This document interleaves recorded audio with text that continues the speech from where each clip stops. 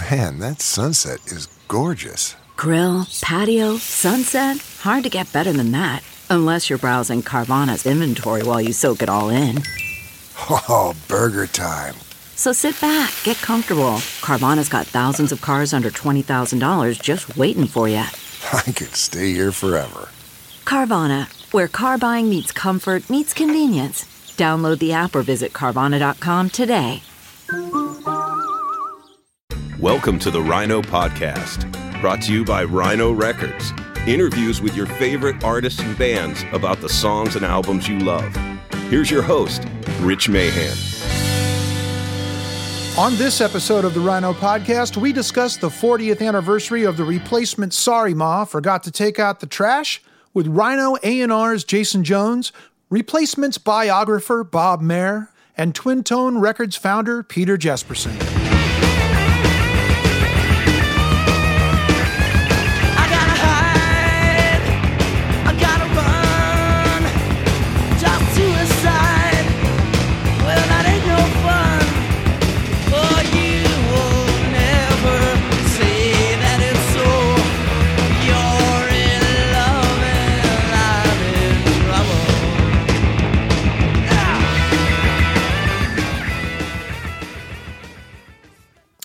Ladies and gentlemen, welcome back to the Rhino Podcast. I'm Rich Mahan. With me, as always, is John Hughes. John, how are you today? I'm good, Rich. How are you doing, buddy? I'm doing just fine. Thank you very much. We've got a great episode today for you. You know, got the upcoming Sorry Ma Forgot to Take Out the Trash 40th Anniversary Deluxe Edition from the Replacements.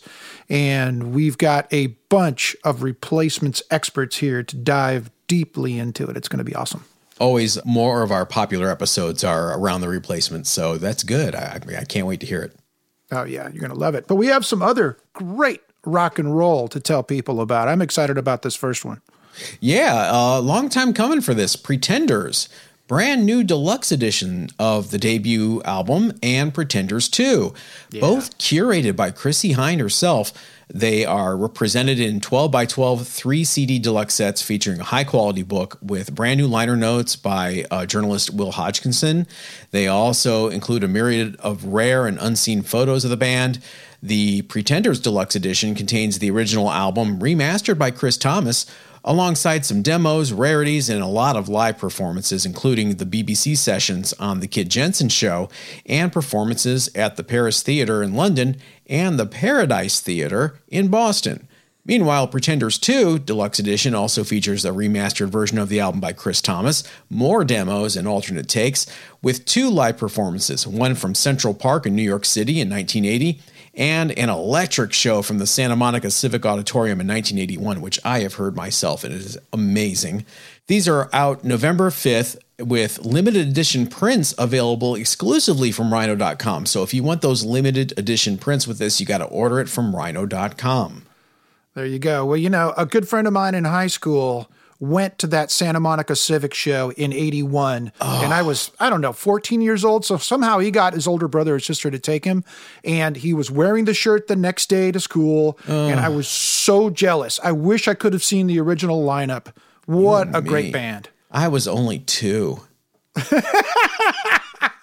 I'm glad you laughed at that. Meanwhile, Rod Stewart is back. Sir Rod, his songwriting renaissance continues on The Tears of Hercules, his 31st studio album. It's got 9 new original songs, plus covers of Mark Jordan, Johnny Cash, and more. Rod wrote 9 of the album's 12 songs, including the first single, One More Time, which is now available on all digital and streaming services. He's proud of this album. He says, "I've never said this before about any previous effort, but I believe this is by far my best album in many a year." From the man himself. Wow. The Tears of Hercules is going to be on CD, LP, and through digital and streaming services out November 12th. Well, this is exciting. I mean, he's such an iconic performer. To have something new from him. What did you do during lockdown, Sir Rod? Oh, I made a new record, didn't I? The single's great. Have you heard the single? I have. I like it. It's dancing. Yeah. So check that out. A little taster there. And that's going to do it for me this week. And everybody check us out over at Rhino.com. All right. Thanks very much, John. Well, the replacement Sorry Ma Forgot to Take Out the Trash is celebrating its 40th anniversary this year, and Rhino is releasing a 4-CD, 1-LP deluxe edition to commemorate this groundbreaking album. This collection uncovers more than 60 unreleased studio and home recordings, including the band's very first demo and the earliest professionally captured live concert. The band photos in this included booklet are well worth the price of admission alone. Peter Jesperson, Bob Mehr, and Jason Jones co-produced this release, and they're all here today to discuss the early days of the band and the incredible music included in this new deluxe edition box set. What do you hate, Tommy?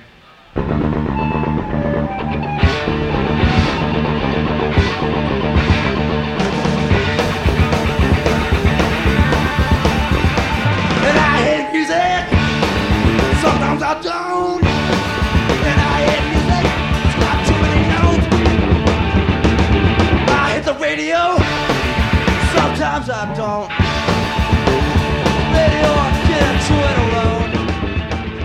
alone. Ladies and gentlemen, welcome back to the Rhino Podcast. We have a special episode today. We have 3 guests visiting us to talk about, well, it's really the 40th anniversary of the replacement Sorry Ma Forgot to Take Out the Trash. There's a new set coming out, a deluxe edition that we're going to talk all about. We are joined today by Jason Jones, A&R from Rhino Records. Hello. Bob Mehr, author of Trouble Boys, The True Story of the Replacements, and also the Grammy winner for his liner notes in the Replacements 2019 box set, Dead Man's Pop. How you doing, Rich? And Peter Jesperson, co-founder of Twin Tone Records and one-time manager of the Replacements. Welcome, Peter. Thank you. I've been diving into the booklet, the liner notes, and the music, and it's just wow. That's my first impression is this was a mammoth undertaking on all your part. So why don't you tell us about your thoughts just getting this set together? You know, when we started doing these reissues, like a lot of things, was very well planned out and also completely made up as we went along. Back in 2015, when the band was in the midst of their reunion, I had sort of proposed as kind of an outgrowth of doing the research on the book and assessing the archives, you know, the idea of, hey, there's more stuff here in the vaults and in your catalog that can be explored. And so we started, you know, in 2017 with Live at Maxwell's, a 1986 concert that had not been released. And then the success of that allowed us to get a little bit more ambitious with Dead Man's Pop, which was a kind of re-examination of the Don't Tell Soul album. And then last year we did Pleased to Meet Me as a kind of a slightly different approach than we did with Dead Man's Pop, really focused more on the specific studio sessions and stuff leading up to it. So we kind of explored the Warner Brothers portion of the Replacements catalog with the first few releases. And with the anniversary of Sorry Ma Forgot to Take Out the Trash, we thought it would be a good time and ideal to sort of go all the way back to the beginning and for the first time really look at one of the Replacements' Twin Tone albums. And so that was kind of really the plan. You know, going back a few years, I had initially in my sort of master plan conceived an idea of maybe doing a kind of 2-disc Twin Tone rarities retrospective. And a lot of that was focused on the first album and the material leading up to the first album. And in the course of researching the book, you know, we found some very early demos and talked to some sort of pre-replacements, you know, a bit of pre-replacements history. It was an idea that we'd had some sense of, but really it wasn't until, you know, Jason and I and ultimately Peter got involved in terms of really looking at the material that we thought, wow, there's so much here and so much that we can still discover that we could really do a super deluxe just focused on the first album and the very early period surrounding that first album. Yeah, and boy, did you guys find a lot of material. This set is a 4-CD, 1-LP set. There's 100 tracks, 67 of which have never been released before. That's astounding. That's amazing. Well, it's amazing for a couple reasons, and I think Peter can speak to this. If you think about the time in the band, I mean, this is a baby band on an indie label in 1981. Most groups, you know, they might spend a day or a week in the studio, had the budget and time for that back in those days. But obviously, this is a record that was really sort of developed and cultivated and experimented with in a sense. And so because of that and because of, you know, Peter's involvement in it back in 1980 and 81, we were fortunate to have just a wealth of material that, I'm hard pressed to think of any band at the level that the Replacements were at as, starting out that would have had the luxury of doing this much recording and spending this much time on a project. So, we're really the beneficiaries of that with this box set. Yeah, well, certainly, Peter, you were instrumental in getting the band into a proper studio and getting first the demo sessions that you did, which we'll get into. But like any other band that has something magical about them, people want to be a part of it. So they had friends bringing over recording gear, recording them in their rehearsal place. People just want to be a part of it and want to help out. So there is a bunch of super early material that was recorded by friends of the band in the basement of the Stinson house on this set, which is amazing to hear. And it actually sounds pretty good. I mean, the quality of the recording I've heard a lot worse demo tapes than that. Agreed. The Replacements didn't have a lot of people that were excited about them in the early days, but there were a couple of key people that really saw a spark. And one guy in particular by the name of Jeff Jodell, sadly passed away a few years ago now, but he was one that really probably saw Paul's talent before anybody else. You know, the demos that we're lucky to have on this release were actually, a couple of them were things that I hoped to put on the 2008 CD reissues, but Paul didn't green light them back then. And luckily, I think a lot of credit goes to Bob Mayer for that, for, putting it in the right light for Westerberg to say yes to. Really, yeah, there's a song in particular called Try Me, to me is really, kind of ground zero for the Replacements. And I was brokenhearted that we couldn't put it on the 2008 reissues, but at the same time, I'm very happy that we get to put it out in this box. It probably it makes this box more exciting. So I'm glad it's part of this and a first time release on this.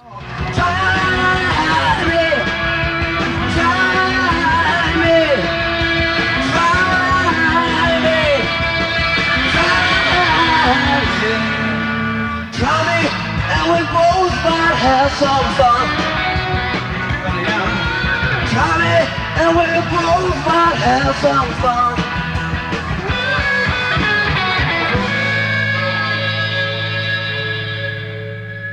Yeah, well, Try Me is the first demo on disc 2. That was one of the ones that was recorded in the basement of the Stinson house, correct? Yeah, there's some confusion as there is, with a lot of bands earlier prehistory as to exactly where, certain things were done. In the liner notes, I kind of take an educated guess. But the thing that's interesting about, this early period, and I think, Peter obviously very famously discovered them through a 4-song demo that Paul Westerberg brought to the store. And that was on the 2008 reissue. And again, it's on here because it's the pivotal kind of demo for the Replacements. But it's interesting, I think, also us having the ability to put on the sort of, or even earlier demos than that, you can hear, and I think it's very rare, again, one of those lucky sort of accidents with this, that you can hear sort of the band evolve over a period of a couple months from, literally they had gotten together maybe in December of 79, did that first demo, including Try Me in February of 80.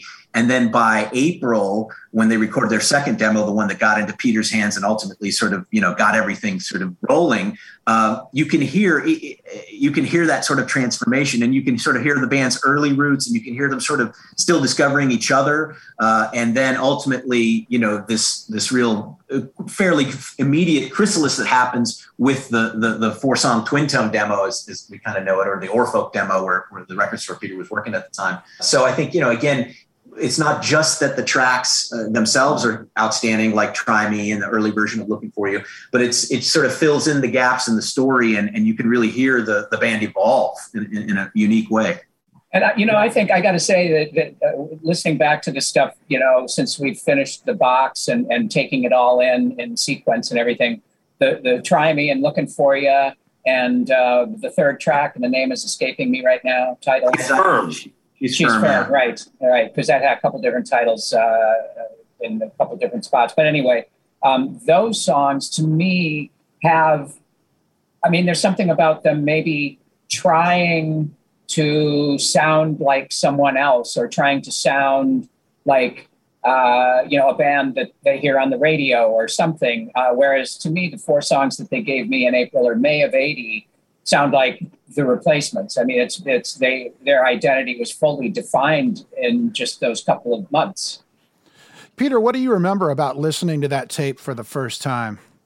It was one of those, a magical moment for sure. I've been getting a lot of tapes for a couple different reasons. I wasn't always sure why I was getting a tape, because it was some were auditions for Twin Tone, some were also bands that were trying to get a gig at the Longhorn, this club where I DJ'd and had a little bit of sway with the booking. And so, I sometimes I just wasn't sure what somebody was giving me the tape for. And that was the case with the one Paul Westerberg gave me. I listened to it and immediately thought, wow, all 4 of these songs are great. If they've got more like this, we got an album here, as is documented in the booklet. And as we talked about several times over the years, when I called Paul after listening to the tape, I was just knocked out. And I said, were you thinking of making a single or an album? And there really was a kind of a pregnant pause. And then he said, you think this shit is worth recording? He said, I was just, his intention was to try to get a gig opening for somebody at the Longhorn. So, that was a pretty interesting way to begin. And, but I was just absolutely knocked out. It was, I guess I've said it before, I'll say it again. If I've ever had a magic moment in my life, it was hearing that tape. It was electrifying.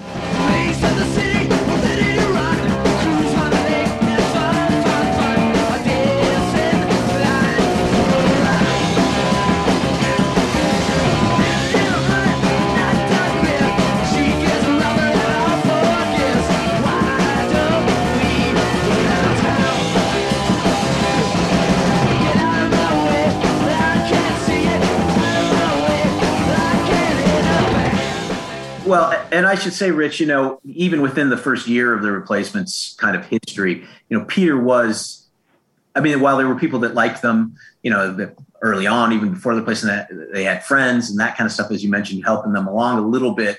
Really, they were not getting the most positive reinforcement. But, before this demo, they had played a handful of shows, 2 or 3 shows, basically been kicked off the stage in most cases for one reason or another. Sometimes it was their volume. Sometimes they were too, weird or wild. In some cases, they were drinking, and playing sober houses where they shouldn't have been. But, they didn't have a lot of positive reinforcement. So Westerberg, kind of shocked and surprised that somebody wanted to not only help them out or thought the music was good, but actually give them a record deal after listening to it. It was quite genuine because, they really hadn't had that. And I think, the history of great bands is also the history of, people having the vision to sort of see their greatness maybe before everyone does.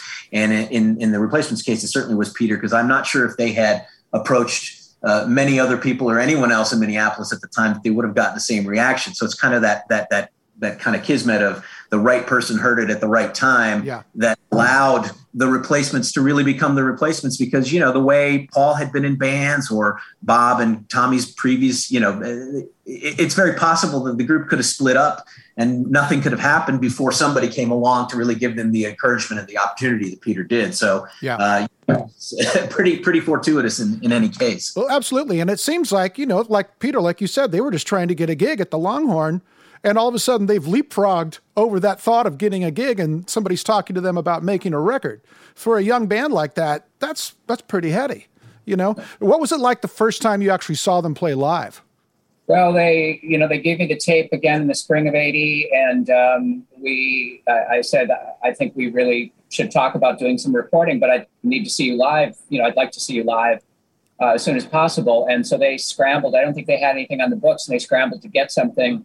And the first gig was, as Bob mentioned, in a sober house in a church just a few blocks from the record store where I worked, or Folk Joke Opus. And so I remember going to the show and walking across the street to go up the stairs of the church to figure out where they were playing.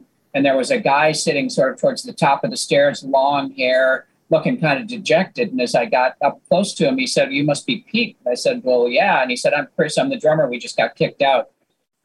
So anyway, that was when I thought I was going to see them first. And then and that was actually because it was a sober house and they were caught with substances and were tossed out. So I said, well, I can try to help you get a gig at the Longhorn, which was the original intention. And it took a minute to do that. So somewhere between May and July 2nd, we think July 2nd was the first show. We got them on a Wednesday night show, which the guy who was kind of handling the bookings at the time was a little bit of a square, I have to say, all due respect.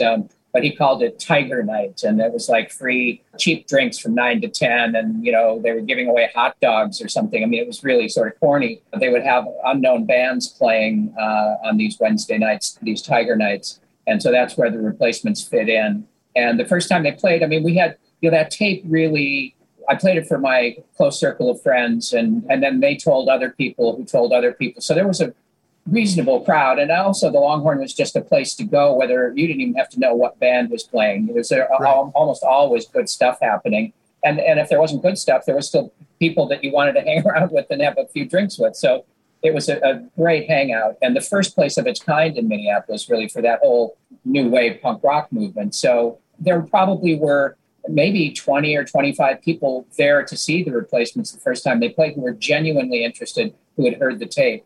And they blew every single person away. I mean, it was remarkable. And I think what you saw on that stage at that time, all the ingredients that everybody came to know and love about the Replacements in later years, they were all there. Some of them blossomed a little bit more here and there later, but it was really spectacular in a sloppy sort of way. Yeah, right, sure. But it seems like this band was kind of fully formed organically right out of the gate, like a 4-piece puzzle that came together all at once.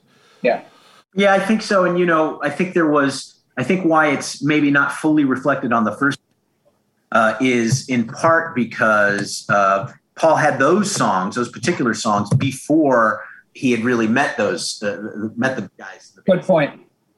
So I think, they were still figuring out their sound, and I think the sound is there, but those songs were kind of written, from Paul's perspective prior to meeting them. Whereas by the time you get to the demo that Peter heard that's on this set as well, he's writing songs reflective of the band, reflective of their strengths, even kind of with mentioning the band, so they become, Paul's found, he was very much a sponge for whatever his environment was or what was in his sort of field of vision. And, right. At that point it was the band. So I think, what you hear is on the first demo is you hear a band that's sort of finding each other, and the songs are sort of, interesting in as Westerberg compositions, but it's really that period, into the second demo, and then into the set of songs that were recorded as studio demos. The first time they were in a proper studio with Peter and Twin Tone co-owner Paul Stark, you really see with those three sort of sets of recordings all occurring within about a 4-month period,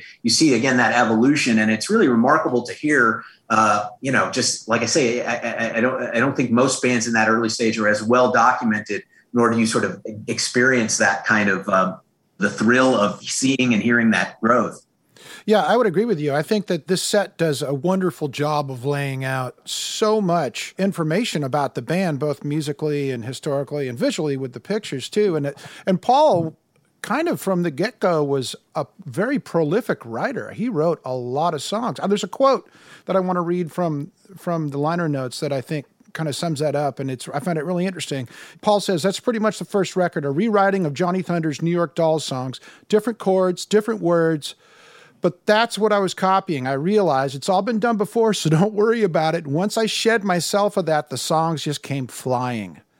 Like you said, he started playing with the guys, found out what their strengths were, got influenced by probably what they were listening to, some things that he hadn't really dove into yet, and all that became ingredients in the soup.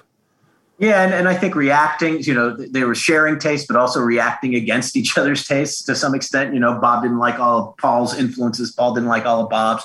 I think a lot of their early sound was the two of them sort of figuring out their guitar interplay, which I think is a much bigger part, particularly when you listen to some of the studio outtakes and the alternate versions, how much their sort of interaction as guitarists sort of shapes what the band is and this record is. Mm-hmm. And I really, prevalent on the alternates we have on there. But I also think, as you point out, and Peter can attest to this, I mean, before he joined the Replacements, Paul had, 2-3 songs, the ones they did the original demo. And within, the first few months of meeting the Stinsons, it goes from 2-3 songs to 8 songs to 12 songs. So by the end of that first year, I mean, on here, we've got, I think, 35 or 36 different, compositions. So, to write 35, almost 40 songs, and there's even more, things that weren't on the album or weren't even recorded, and some of them are on live versions. It's like, you go from 2 songs to 40 songs in the space of really, 6, 7, 8 months. There's something magical and productive and creative really happening. And that was, the band and Paul and Peter, and I think the environment all coming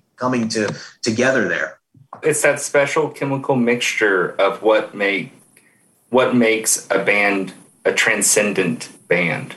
Right. It really is. Yeah. Paul's guitar playing, you talked about the interplay between Bob and Paul. I think that that's also really well represented in the live show that's on this set. Yeah. I mean, Peter can speak to this better because he was obviously there, but I think, Paul, in part, Paul was always by nature sort of self-effacing. And I think early on they tried to downplay their musicianship, but Paul was a lead guitar player and a really great natural rhythm guitar player, still is one of the greats. And, you talk to people who sort of talk about that, first and foremost, fellow musicians. But I think because Paul was such a good rhythm player and knew instinctively how to play off of people and knew about leads, I think it allowed Bob to sort of stretch and do all the things he did, all the wild and sort of dexterous kind of playing that he was known for, because Paul was able to ground it. And then sometimes they're sort of playing off each other. It's really a band with two lead guitar players in a way, but Paul decided to sort of fall into more of this rhythm role. So it is this kind of, again, I think that is something, you hear on the album, the finished album, but I think you hear more of that evolution and maybe more of the interplay on this box set with the alternates and Peter and on the live performance from 7th Street Entry. And like I said, Peter can kind of speak to what that was like in the room. Well, they were different guitar players. I think Paul generously gave Bob a lot of room, but I also think it's important to, recognize the fact that Paul was sort of equally instinctive and cerebral as a guitar player. Bob was pretty much only instinctive. I mean, there was very, very little cerebral about Bob's playing. It was just, it was spontaneous in almost all cases. Another thing I like to remind people or point out to people is that when you look back from this point in time, Paul Westerberg looks like the star, but I'm telling you, it was never Paul Westerberg's band. It was a 4-piece group. And I think there were at least as many people who came to watch Bob Stinson in those early days as they did to watch Paul Westerberg. And also, Tommy, because he was, he stuck out because he was so young, but he was a spectacular performer. So you had the front line. And Chris, of course, was the anchor, drove the band and made these crazy faces all the time. So, I mean, he looked kind of frightening and, he's the nicest guy in the world, but he looked scary while he was playing the drums. And that was probably because he was trying to keep up with those guys because it was so manic. The songs were played faster in those early days, I think. A 2.5-minute song was probably 2 minutes when it was live.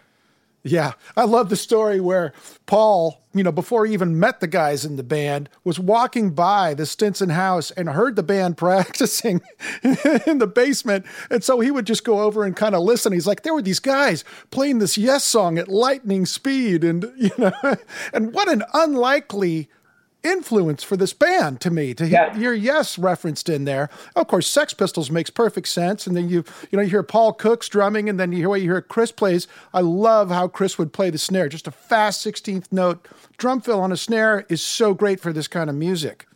Yeah. I think that there's another thing that I think it's maybe Minneapolis pride talking here, but I think Minneapolis had a thing that a lot of other cities didn't have. Most of the musicians I knew anyway loved all different kinds of music. There were very few people that were like, I only like punk rock and, no more Elvis, Beatles, and the Rolling Stones in 1977 kind of stuff. It was like we were going, like we heard the Clash song. We would love the Clash. We were like, what? What do you mean? What is that? We love the Beatles and the Rolling Stones. And we love the Clash. Is there something wrong with that? Yeah. And I think that's what you see with the Replacements was they all loved all that stuff. Westerberg loved Jackson Browne records and as well as the Faces and the Heartbreakers and the Dolls, So Bob loved Badfinger. He'd come to my place all the time and want to hear Badfinger, for God's sakes. Or Tommy Stinson loved Squeeze and Captain Beefheart. And, wow. It was they I don't think they ever really thought about trying to be more myopic or trying to limit themselves. They were just like, hey, we like all this stuff and it's all going to come out in our music. Right. And I think, from a guitar perspective, one of the things, Yes and Steve Howe is always kind of cited as Bob's influence. Certainly his biggest influence, or one of his most formative ones, was Johnny Winter as well.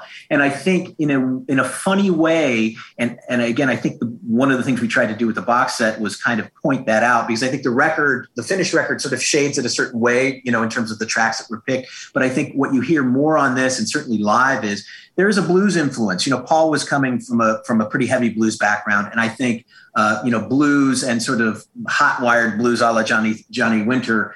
In Bob's case, that kind of boogie blues sound was a place where Paul and Bob met. Their tastes met, their guitar style met. And it's that kind of stuff with the sort of punkish thrust that I think is where a lot of the Replacements' early sound is. Yes, there's the Pistols. Yes, there's the Heartbreakers. And Tommy, who learned from Bob and learned playing to Johnny Winter records. Randy Joe Hobbs, his bassist, I think, was a big influence.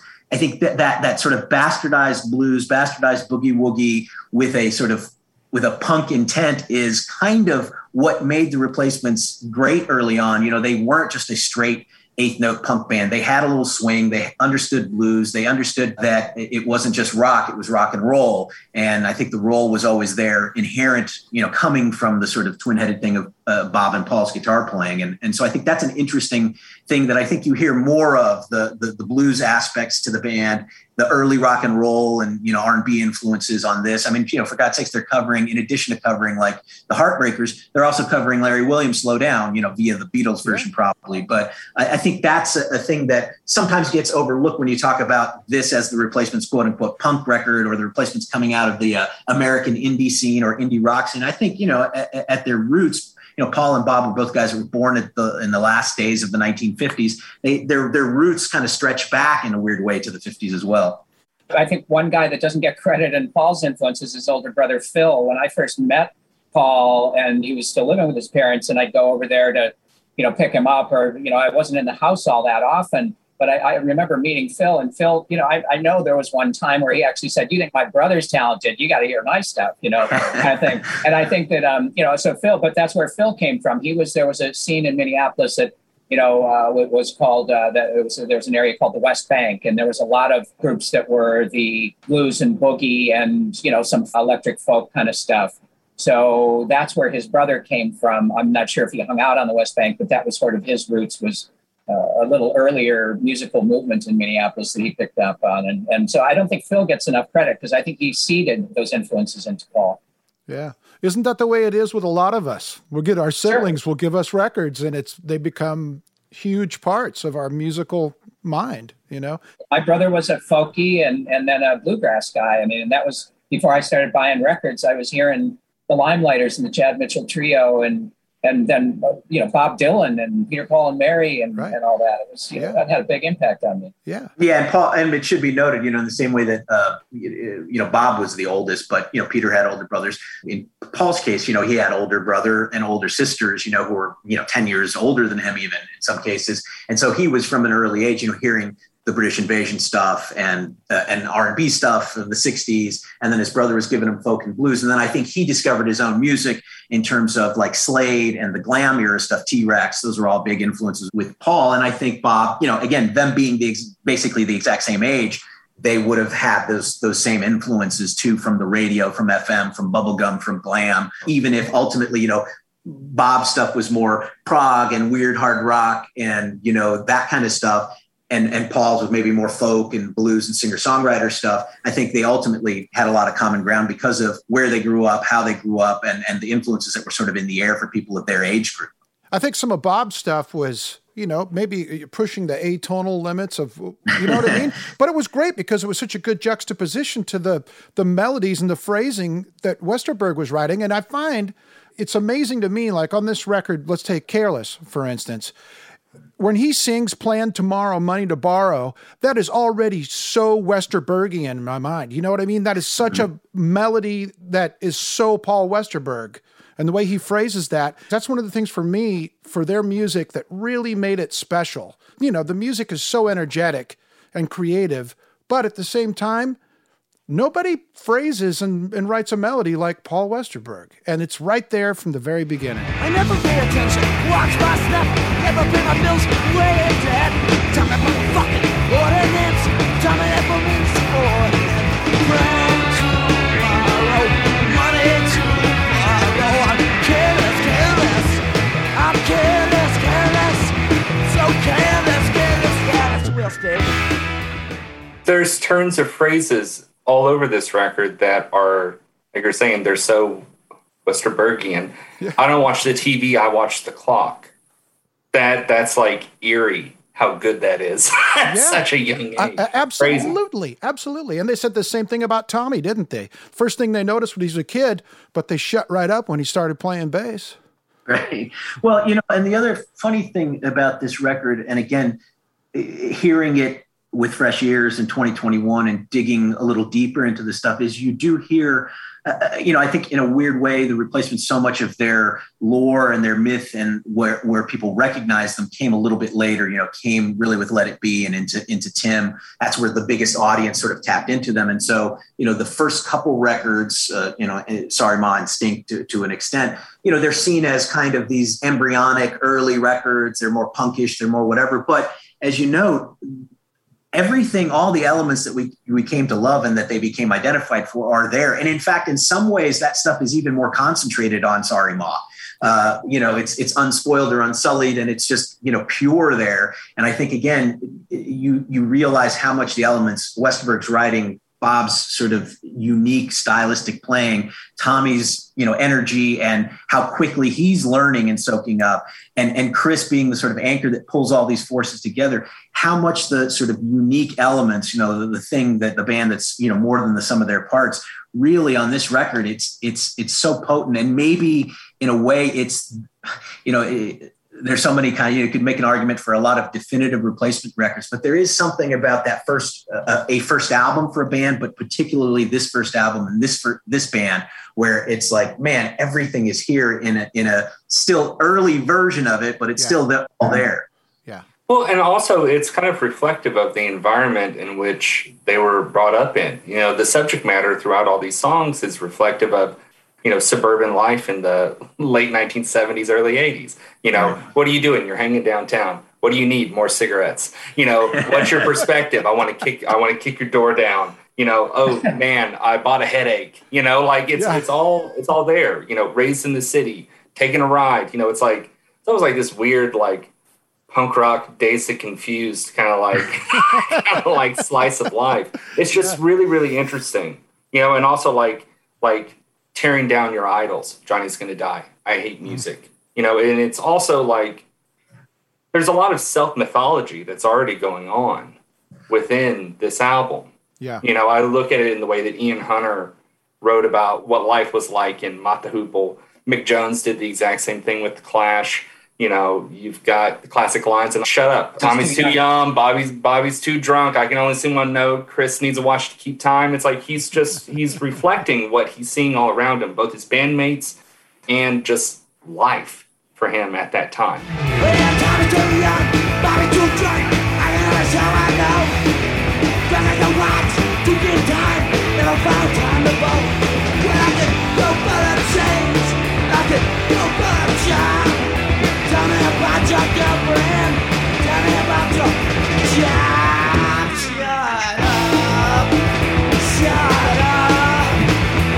Shut up.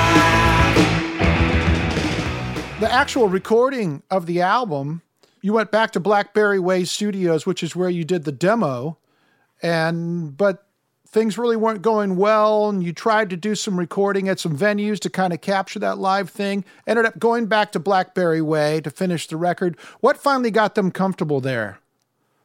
Well, hard to say. I mean, I think that, I think we had to experiment with recording elsewhere because we didn't feel like we were capturing what we saw on stage in a live situation. We didn't feel like we were capturing that at Blackberry. So I thought, we all talked about it. I don't even know whose idea it was originally, but maybe we should try putting them on a stage in one of those clubs that they play where they're comfortable. And we couldn't really do it, and we didn't want to make a live album. So we did it during the day at the Longhorn, one session there with a mobile unit that my partner Paul Stark had. And we did the same thing at First Avenue. It was still at that time called Sam's, but we knew the people who ran the clubs. They were totally open to letting us come in there and mess around for an afternoon. And it was, to me, it's sort of remarkable that we tried both of those things and we got really nothing usable out of either of them. I think there's one song out of 100 tracks on this box that's from the the Sam's demo session or the Sam's recording session with the mobile truck. But the rest of them we were listening to them going, why is this not working? Right. So we didn't really have any other choices. It wasn't like we had money to go to a different studio than Blackberry Way. Part of the other thing, we've talked a lot about the fact that the recording was spread out over such a long period of time. And there's a number of reasons for that. Part of it is that Twin Tone didn't have a lot of money. The replacements were untried at that point. So they couldn't jump ahead in line without creating a ruckus. And so we had to bide our time. But one of the other reasons that it worked so well was because Paul Stark originally owned the house there at 606 13th Avenue Southeast in Dinkytown, where Blackberry Way was, and basically was slowly taken over by some old high school buddies of mine who had their own studio out in the suburbs originally in Minnetonka, and they called it Blackberry Way. They ended up moving their gear into Paul Stark's house, and they had a band themselves called Fingerprints, and they were one of the first bands that we wanted to record at Twin Tone. So there was that amalgamation of Paul Stark stuff and the Fingerprints guys stuff. And there was a barter system where we could record and then Paul Stark would knock some money off their rent and that sort of stuff. So that was another reason that it was convenient. But I think that once the Replacements realized that recording at the Longhorn or Sam's wasn't working, they just reconciled themselves to the fact that we were going to have to do it at Blackberry Way. But it was really kind of uncanny how quickly they got comfortable, I got to say, because it wasn't like we went back and we had, a couple of weeks of failure. I think we went back there and pretty much right away it was boom, boom, boom, started happening. Yeah. Well, if I can also say, I think one of the things that's interesting about this, and again, part of the sort of succession of recordings they did leading into the album recording is Peter gets the demo, but has to kind of convince his partner, Paul Stark. So he stages essentially a live audition that was recorded at Blackberry Way in July, end of July of 1980. And if you listen to that, I mean, that's technically the first time the band was in the studio and in Blackberry Way, although it was a live, I guess, 2-track recording. But in that session, the band really is kind of playing for their lives in the sense, who knows if Paul Stark hadn't been sort of convinced if, things might have gone differently. But that recording was so good that 2 of the tracks from that session actually ended up on the finished LP.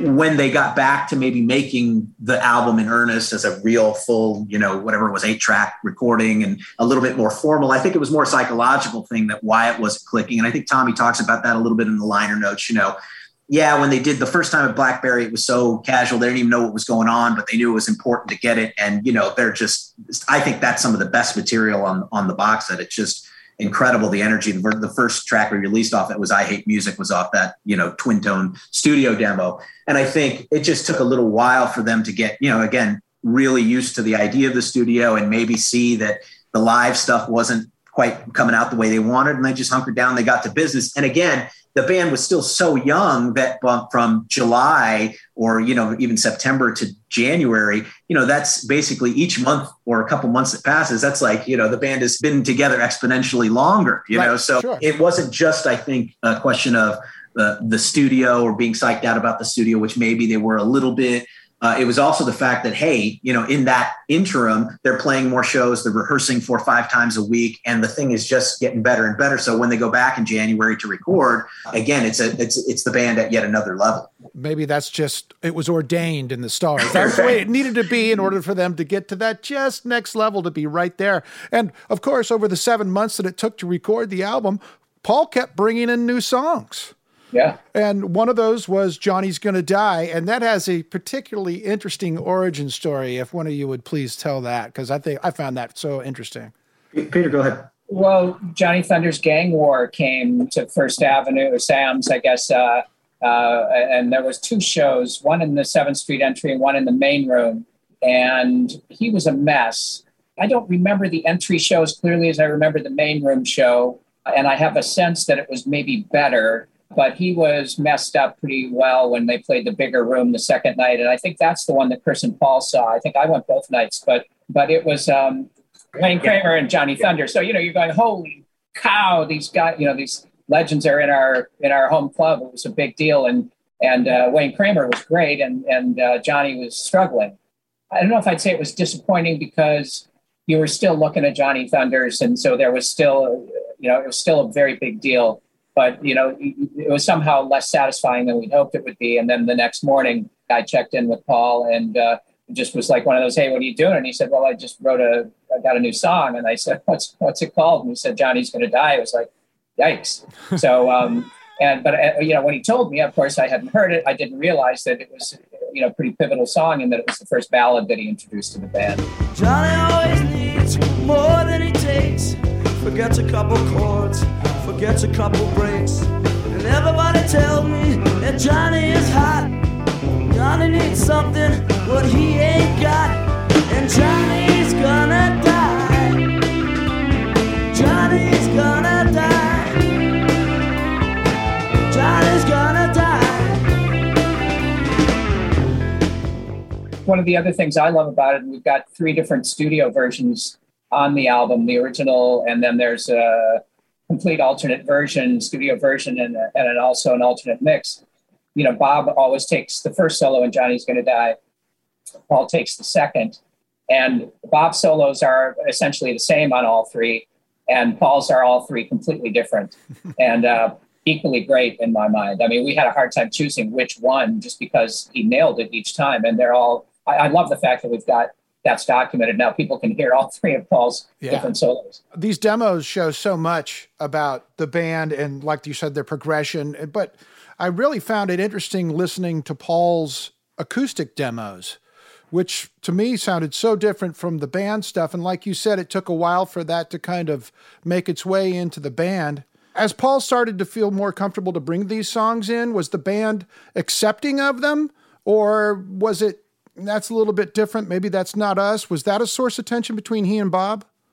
He didn't mention it to him. That was one of the odd predicaments I found myself in, was that Paul was writing these solo acoustic piano or acoustic guitar songs, and he was afraid to show that side of himself to the band. He and I spent a lot of time together. He was constantly in my apartment. It really became kind of the Replacement's office. And so he was always there listening to records, and we hung out quite a lot. And I think at some point he just felt comfortable confiding in me. And at some point he said, well, I've got a couple of these acoustic songs or whatever I'd like to play for you. And then he would leave the tape with me. And then he kept giving me more and more and more. I mean, I thought they were great from the beginning, from the first time I heard that 4-song demo. But when Paul started giving me those songs, it was absolutely a revelation. At that point, I thought, this is beyond what I initially thought it was. This talent is much larger. There was actually a point where there's a song he'll probably never let anybody release called You Hold Me in Suspension. And I remember specifically him calling me about that one late one night and saying, I just wrote this song. I sing the whole thing in falsetto. And if I don't get it out of the house fast, I'm going to erase it. Can I come over? And I think usually he would just come over. I had a little buzzer system and he had his own secret buzz. So sometimes when I didn't want to answer the door, I would not answer it. But when it was Paul, I always answered it. So a lot of times he would just come over unannounced. But in this case, I think it was because it was late. He would drive. He was 20 blocks away. And I believe he ran 20 blocks. And I just cracked the door when I heard his buzz go off so that he could come in. And when I heard him at the door, I just saw his hand come through the door. He handed me the cassette and then he ran back. I mean, literally. And then I played the song and it's got, to me, Jason was talking about those couplets, those lines that are so Westerbergian. There's a line in there, I think it's one of the best things he ever wrote, where he sang, all paint chips and all love fades. Wow. Wow. And, Rich, we have a couple. I mean, there's 4 songs on there, too, that have never been released in terms of Paul's home acoustic demos. One of them is called You're Pretty When You're Rude. And the other is a demo. He's actually writing the song as he goes along of If Only You Were Lonely, which was the B-side of their first single. And you hear in that, as you noted, is a fingerpicky Bob Dylan-y thing. I think, Leo Kottke even, that kind of stuff was, again, coming from Paul's folk side, the influence of his brother and his guitar chops. You hear that stuff, but you're also you hear him coming up with the lines and laughing at himself as he comes up with a funny or a weird line and then starts over. And I ain't real good, but I practice with myself. Don't know what to say, so I said what I felt. I said if only he was lonely, only you were lonely too. Only you were lonely, then I'd go home with you.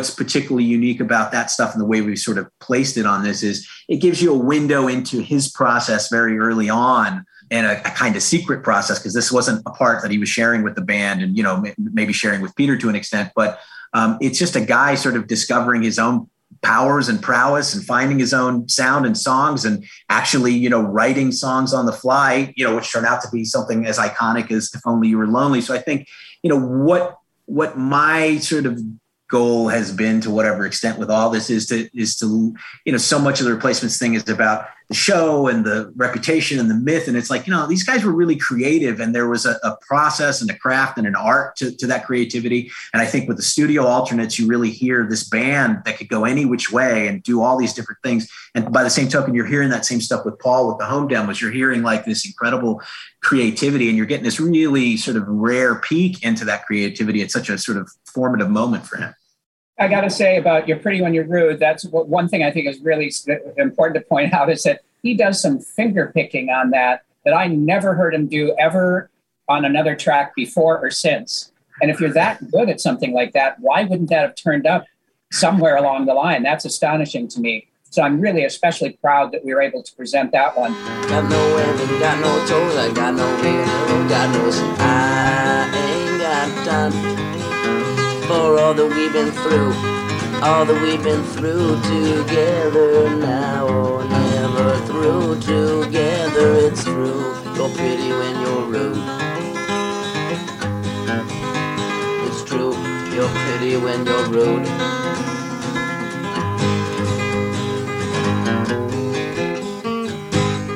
And another thing, Rich, just to fully answer your question about him introducing these quieter ballads, if you will, to the band, that did start to happen on Stink. We had the song Go, which was, still a bit of a rocker, but that was more of a tender, if not for a better word.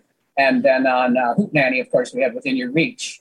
But the song maybe that probably frightened me the most when he was giving me the solo things that opened my eyes the most was called You're Getting Married. Like a flower in the dark, never gonna bloom. You're getting married. You're getting married. You're getting married. Oh no. That was a song that the band did start to do live a little bit. I remember being in Trenton, New Jersey on tour one time. And actually, it was my birthday. We used to play this club called City Gardens. And I remember Paul saying something to me. I don't know if it was before the set or shouted out during the set, what do you want to hear? It's your birthday or whatever. And I said, You're Getting Married. And they actually did it. And there's this live version from City Gardens is really something. And Bob Stinson kind of goes along with it in that situation. And it's beautiful. And Paul makes up completely different lyrics in some cases from what the recording was. But we did try to record You're Getting Married with the band for Hootenanny later. That's where I remember very specifically Bob saying, that ain't the Replacements, Paul, save it for your solo record. Mm-hmm. And you could hear Bob actually spoiling the track by playing shitty. Oh, wow. Well, is the City Garden show the one where they were playing in front of like a total like hardcore punk crowd and they were like really not digging it, and instead they come out and they do You're Getting Married, and they had that crowd in the palm of their hand. Like, isn't there some famous story about that, Peter? I believe there was a couple of times. There was one at oh boy, I want to say I can picture the club in Hollywood. It was a basement place at Hollywood and Vine, sort of. Might have been called the China Club, where they were doing. They pulled because it was a real hardcore punk audience. They were doing Goddamn Job, but they called it Job Country, screwing with their own songs, slowing them down. But this one Trenton show, I do believe this was one where I think you're right, where there were some real hardcore punks in the front that were really, putting them on the spot. And Westerberg just handled it so well. And he actually sings to them in the lyrics to You're Getting Married. And there was a line where he actually says something about, he actually says it out loud after they finished the song. And these punks actually applauded. Westerberg says, at least you ain't enemies. That's nice to know. was like, wow, goosebumps, Yeah, yeah. I find it interesting that he always gave you a cassette of the songs instead of playing them for you himself. Was there a certain element of being unsure about these new songs that he had written, but it was safer to give you a tape and run away and then get your feedback later? Good question. I think maybe it would feel too on the spot to try to play them for me. There was one instance when, after he'd given me a couple of demos and we were working on Sorry Ma, and this would have been early 81, I had said, to me, we're making an album, right, you guys? But from the album, we have to pick a track that's going to be the single from the album, and we got to get a non-LP B-side, and we got to do a nice picture sleeve, and that should be get released right before the album comes out. It's just a great way to launch a band. That was my little theory, whatever. And they all thought that was a good idea. I think they were a little surprised when I said I'm in Trouble should be the top side, in my opinion. And but that was a new song at the time. Maybe they were thinking that one of the ones they had been doing longer might be the one, and whatever. Mm-hmm. But they went along with it. And I said, in a private moment with Paul, I said, boy, it would really be cool if we did one of those solo songs on the flip side. And he's like, no way, man. And he himself said, that ain't the Replacements. Never going to happen, basically, was the attitude I got. But I kept trying to chip away at it, or not chip away, but I kept saying, I think it would be a really cool idea, because I didn't know of any other, punk rock or hardcore bands that were doing those two things. It seemed to me like this was something that would really show people the breadth of his talent. But I really didn't think I was going to win that one. Usually we would make the records with the whole band, and then after the basic tracks were finished, the other Chris and Tommy and Bob would go their own separate ways, and Westerberg and Felstead and I would go in to do the finishing. And so I was constantly going to pick Westerberg up to go to Blackberry Way to mix. And one time I was supposed to pick him up at, say, like 6 p.m., and I was at the record store, and he called like a couple hours early and said, hey, I got an idea for that B-side. Can you come a little early to pick me up? And I said, sure. So I went to his folks' house. We went upstairs to his brother Phil's room, and Phil actually had a padlock on his door to keep Paul out, so he couldn't get at his guitars and stuff, his records. And so, but Paul had, of course, figured out how to get in, found the key or something. And so we went up there, and he unlocked Phil's room, and we went in there, and he actually played me the first verse of If Only You Were Lonely, or played me a section of If Only You Were Lonely on a cassette. And then he played me another part sitting on Phil's bed with Phil's acoustic guitar. So that was the only time that happened. But that was a thrill, of course. And I instantly, I heard the fragments of If Only You Were Lonely. I was like, fuck yeah, let's do it. So we grabbed his acoustic guitar, drove over to Blackberry Way. I remember specifically as we were driving, Paul sitting and riding shotgun, scribbling on a notepad. So I was going, holy cow, I think he's maybe finishing the song. This is really amazing, to be present for the point of creation. And so when we pulled up to Blackberry, Steve Felstead, the engineer, came to open the door, saw Paul with a guitar case. And he was like, right away, he was like, whoa, I thought we were mixing. What's the guitar for? And I said, we just got an acoustic thing to record. We can do it quick, just 2 mics, a voice, and a guitar. Be done in a second, Steve. Don't worry about it. We won't make this complicated. And so Steve, of course, was so easygoing. He just rolled with it, set up the mics. We recorded the song once, wound it back. Paul put the little fills in on the guitar, and it was done in 10 minutes. Well, I ain't very good, but I get practice by myself. Forgot my one line, so I just said what I felt.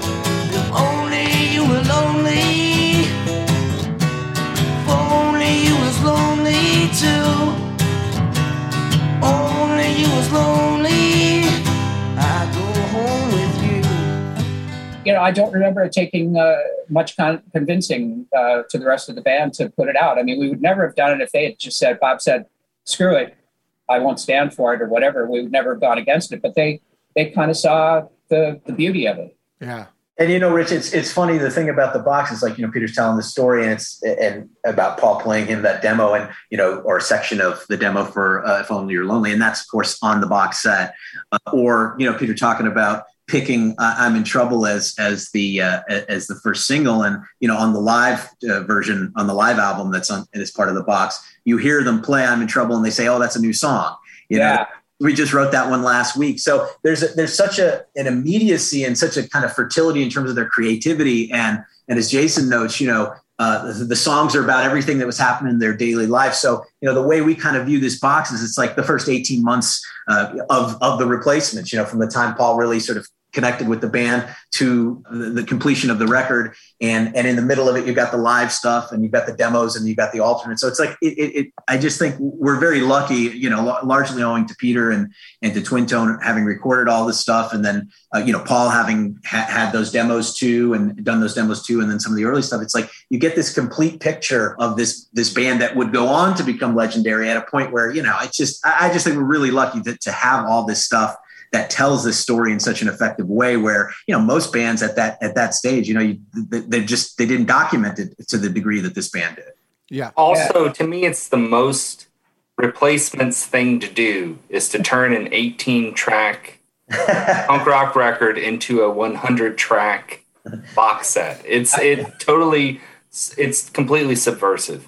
And I love that. And I love that spirit permeates throughout the entire box. Yes, we're being reverential. Yes, we are, trying to define and cement, them as a creative force, but also we're also paintbrushing you a little bit, So it's all within the spirit of the Replacements. I mean, I think you understand, Peter, even now talking about it 40 years later, just the excitement of discovery and innovation and creativity that was happening, that was just part of the band at that time. And again, like I say, they were rehearsing 4 or 5 times a week, playing, several times, recording in between. I mean, the band became, for all of them, once they sunk their teeth into it and there was a little bit of hope that, wow, maybe this could be something, I think they really sort of they poured themselves into it, probably in a way that they never did again, to some extent. I think, when you're young baby band starting out and somebody gives you some attention and some prospects,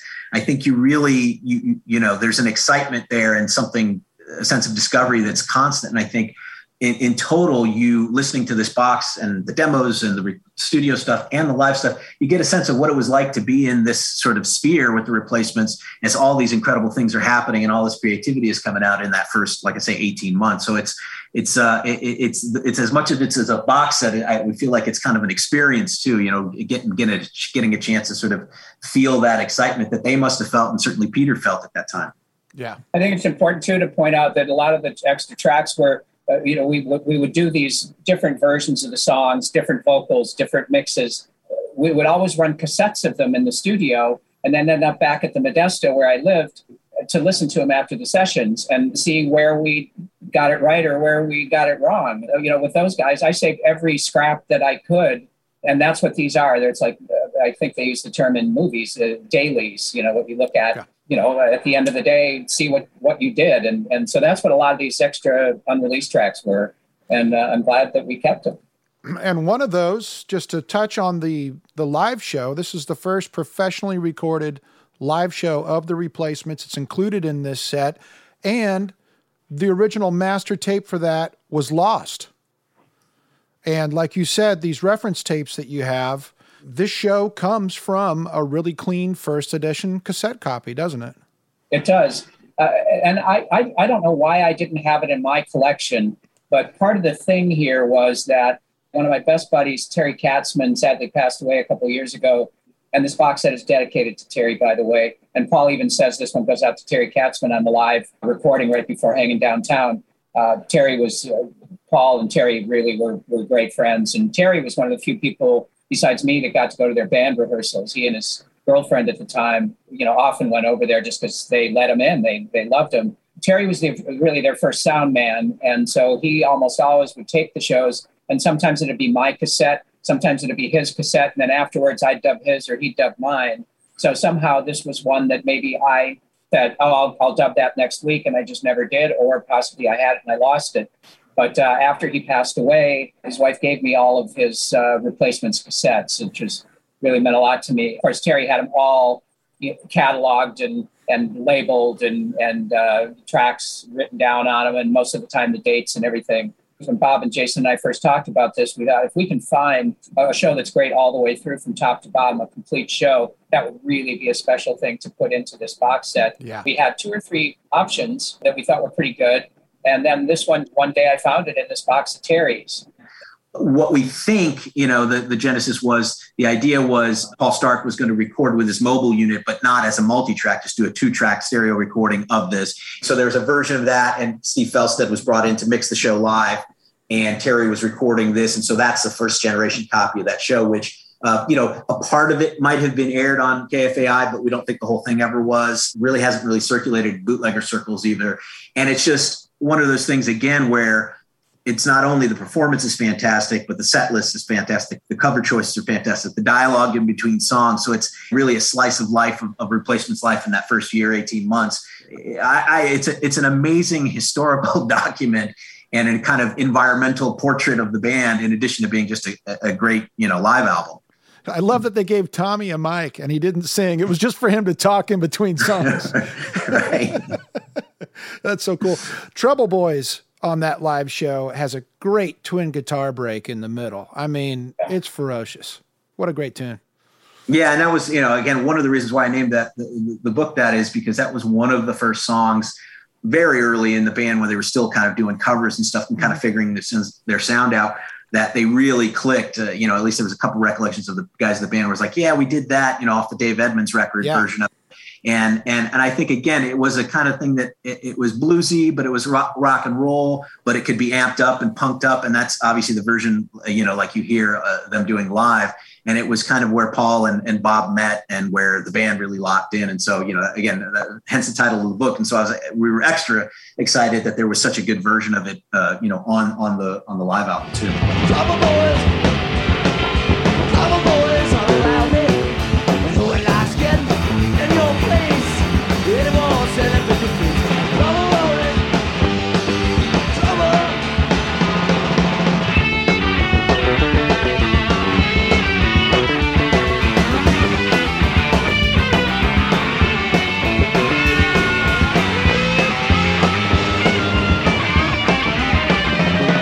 I thought to myself, Well, there's a lot of talk among fans whether they were a punk band or they weren't a punk band, and it kind of goes back and forth in the liner notes a little bit. But in the end, it doesn't really matter because they were just a fantastic band. They had a lot of energy, and I can see the parallels that people would draw, along with the punk scene. But they didn't dress like, any other punk bands dress. They would just come and there's a part in there where it said, "Oh, look, Paul's wearing janitor shoes," Right. And one of those photos that are exclusive to this, some photos taken by Gene Peary, which are actually probably they are the earliest photos of them performing at the Longhorn, not the first show, but maybe the second or third show. So still in the summer of 1980. And there's a great big portrait that we have in there. And they're just dressed so weird and funky and like they're right off the street. But it's like, you get that visual. The way Paul describes it is, they weren't punks, but they had that punk energy. They were punks by sort of temperament and attitude, not so much that they were versed in, UK punk rock or something, although he brought some of that to the table. So I think the released record in terms of how the track list and what was chosen, what was left off, ended up, being a little punkier. And certainly their energy at that point, I think, was, what we consider punk or, fast, loud, fast. But I think, again, with the box, I think you see more sides and more depth to their influences and to their musicality and what they were able to do. And I think that's, again, reflected in the live thing. I mean, it's punky, but it's not punk, in the sort of, orthodox kind of terms. Right. Sure. Yeah. You don't know what to call them. And there's a funny story in the fall of 80 when they were first starting to play the 7th Street Entry. It's the first time they played outside of the Longhorn. I wanted to make a flyer because then we could put them on telephone poles and up at Norfolk and whatnot. And the first draft I had put together, I put something about rock and roll in there. And Westerberg said, "What? We ain't no rock and roll band." I was like, "That's exactly what you are." But I mean, okay, yeah. If I can't call you that, I'll think of something else. So I ran a couple other things by him. And the only one that he would green light was low class rock. So their first flyer says the Replacements, low class rock. He thought that was good. He didn't really want to be called punk. He didn't want to be called rock and roll, but low class rock was okay. So maybe that's what they were. They were a low class rock band. But it's true. I think even then at the time you realized that, well, these guys aren't strictly punk. We can't sell or market them or whatever. That would be sort of disingenuous. And I guess rock and roll at the time maybe had some negative connotations, classic rock of the late 70s or whatever, rock and roll at that time. Sure. So yeah, kind of this, and I think we're still figuring it out in a way years later, Yeah. File under power trash. There you go. Right. I love the flyer that's included in the liner notes. There's a picture of the flyer from this show, and it's got all these bands that, are crossed out, and at the bottom it says The Replacements. But there's one in the middle there, John Denver and the Sewer Bunnies. Love that one. The Mormon Tabernacle Choir. It's just so random. The Trini Lopez was a good one too. But I misspelled Mormon on there too, which I was embarrassed about. But I have to confess that was the result of massive amounts of really good pot. My girlfriend and I were really stoned, and we made up all those band names. She always said, if I have a band, they're going to be called the Sewer Bunnies. And in addition to being shown in the booklet, in the liner notes, for people that order some of the bundles direct from Rhino, they can actually get a replica of that poster, which is a nice little piece that we were able to do as part of this. Any of the pre-orders have all kinds of great extras on this set, like some of the others. And it's an incredible document of how it all came together and how this record was recorded. And I want to thank all of you for putting so much earnest, hard work into it, because it really is a fabulous piece of music. Thank you very much. Thank you. Yeah, thanks. Yeah. Jason and Bob and Peter, thank you so much for your time today. This was fantastic. Thanks for having me. It was fun. Thank you. Raised in the city, riding to fun, cruise to the lake, fun, ideas, inclined to cruise around. Raised in the city, I was raised on beer. She gets a lover, all 4 gears, and she's disinclined to lay down. So get out of my way, can't see ya, out of my way, can't see the band. Thanks very much to Peter, Bob, and Jason for joining us today and shining so much light on the origins of the band and the progression of their music through that first album. This set is really a treasure trove for fans of The Replacements, and while you can listen to all this music digitally once it's released, I highly recommend getting the physical set because the essays and the photographs in the book are fascinating. Take care of yourself, and we'll see you here next time on the Rhino Podcast. Thanks very much for tuning in. Don't forget to listen and subscribe on iTunes so you don't miss the next Rhino Podcast. Producer for Rhino Entertainment, John Hughes. Produced for Rhino Entertainment by Rich Mayhem Promotions. All rights reserved.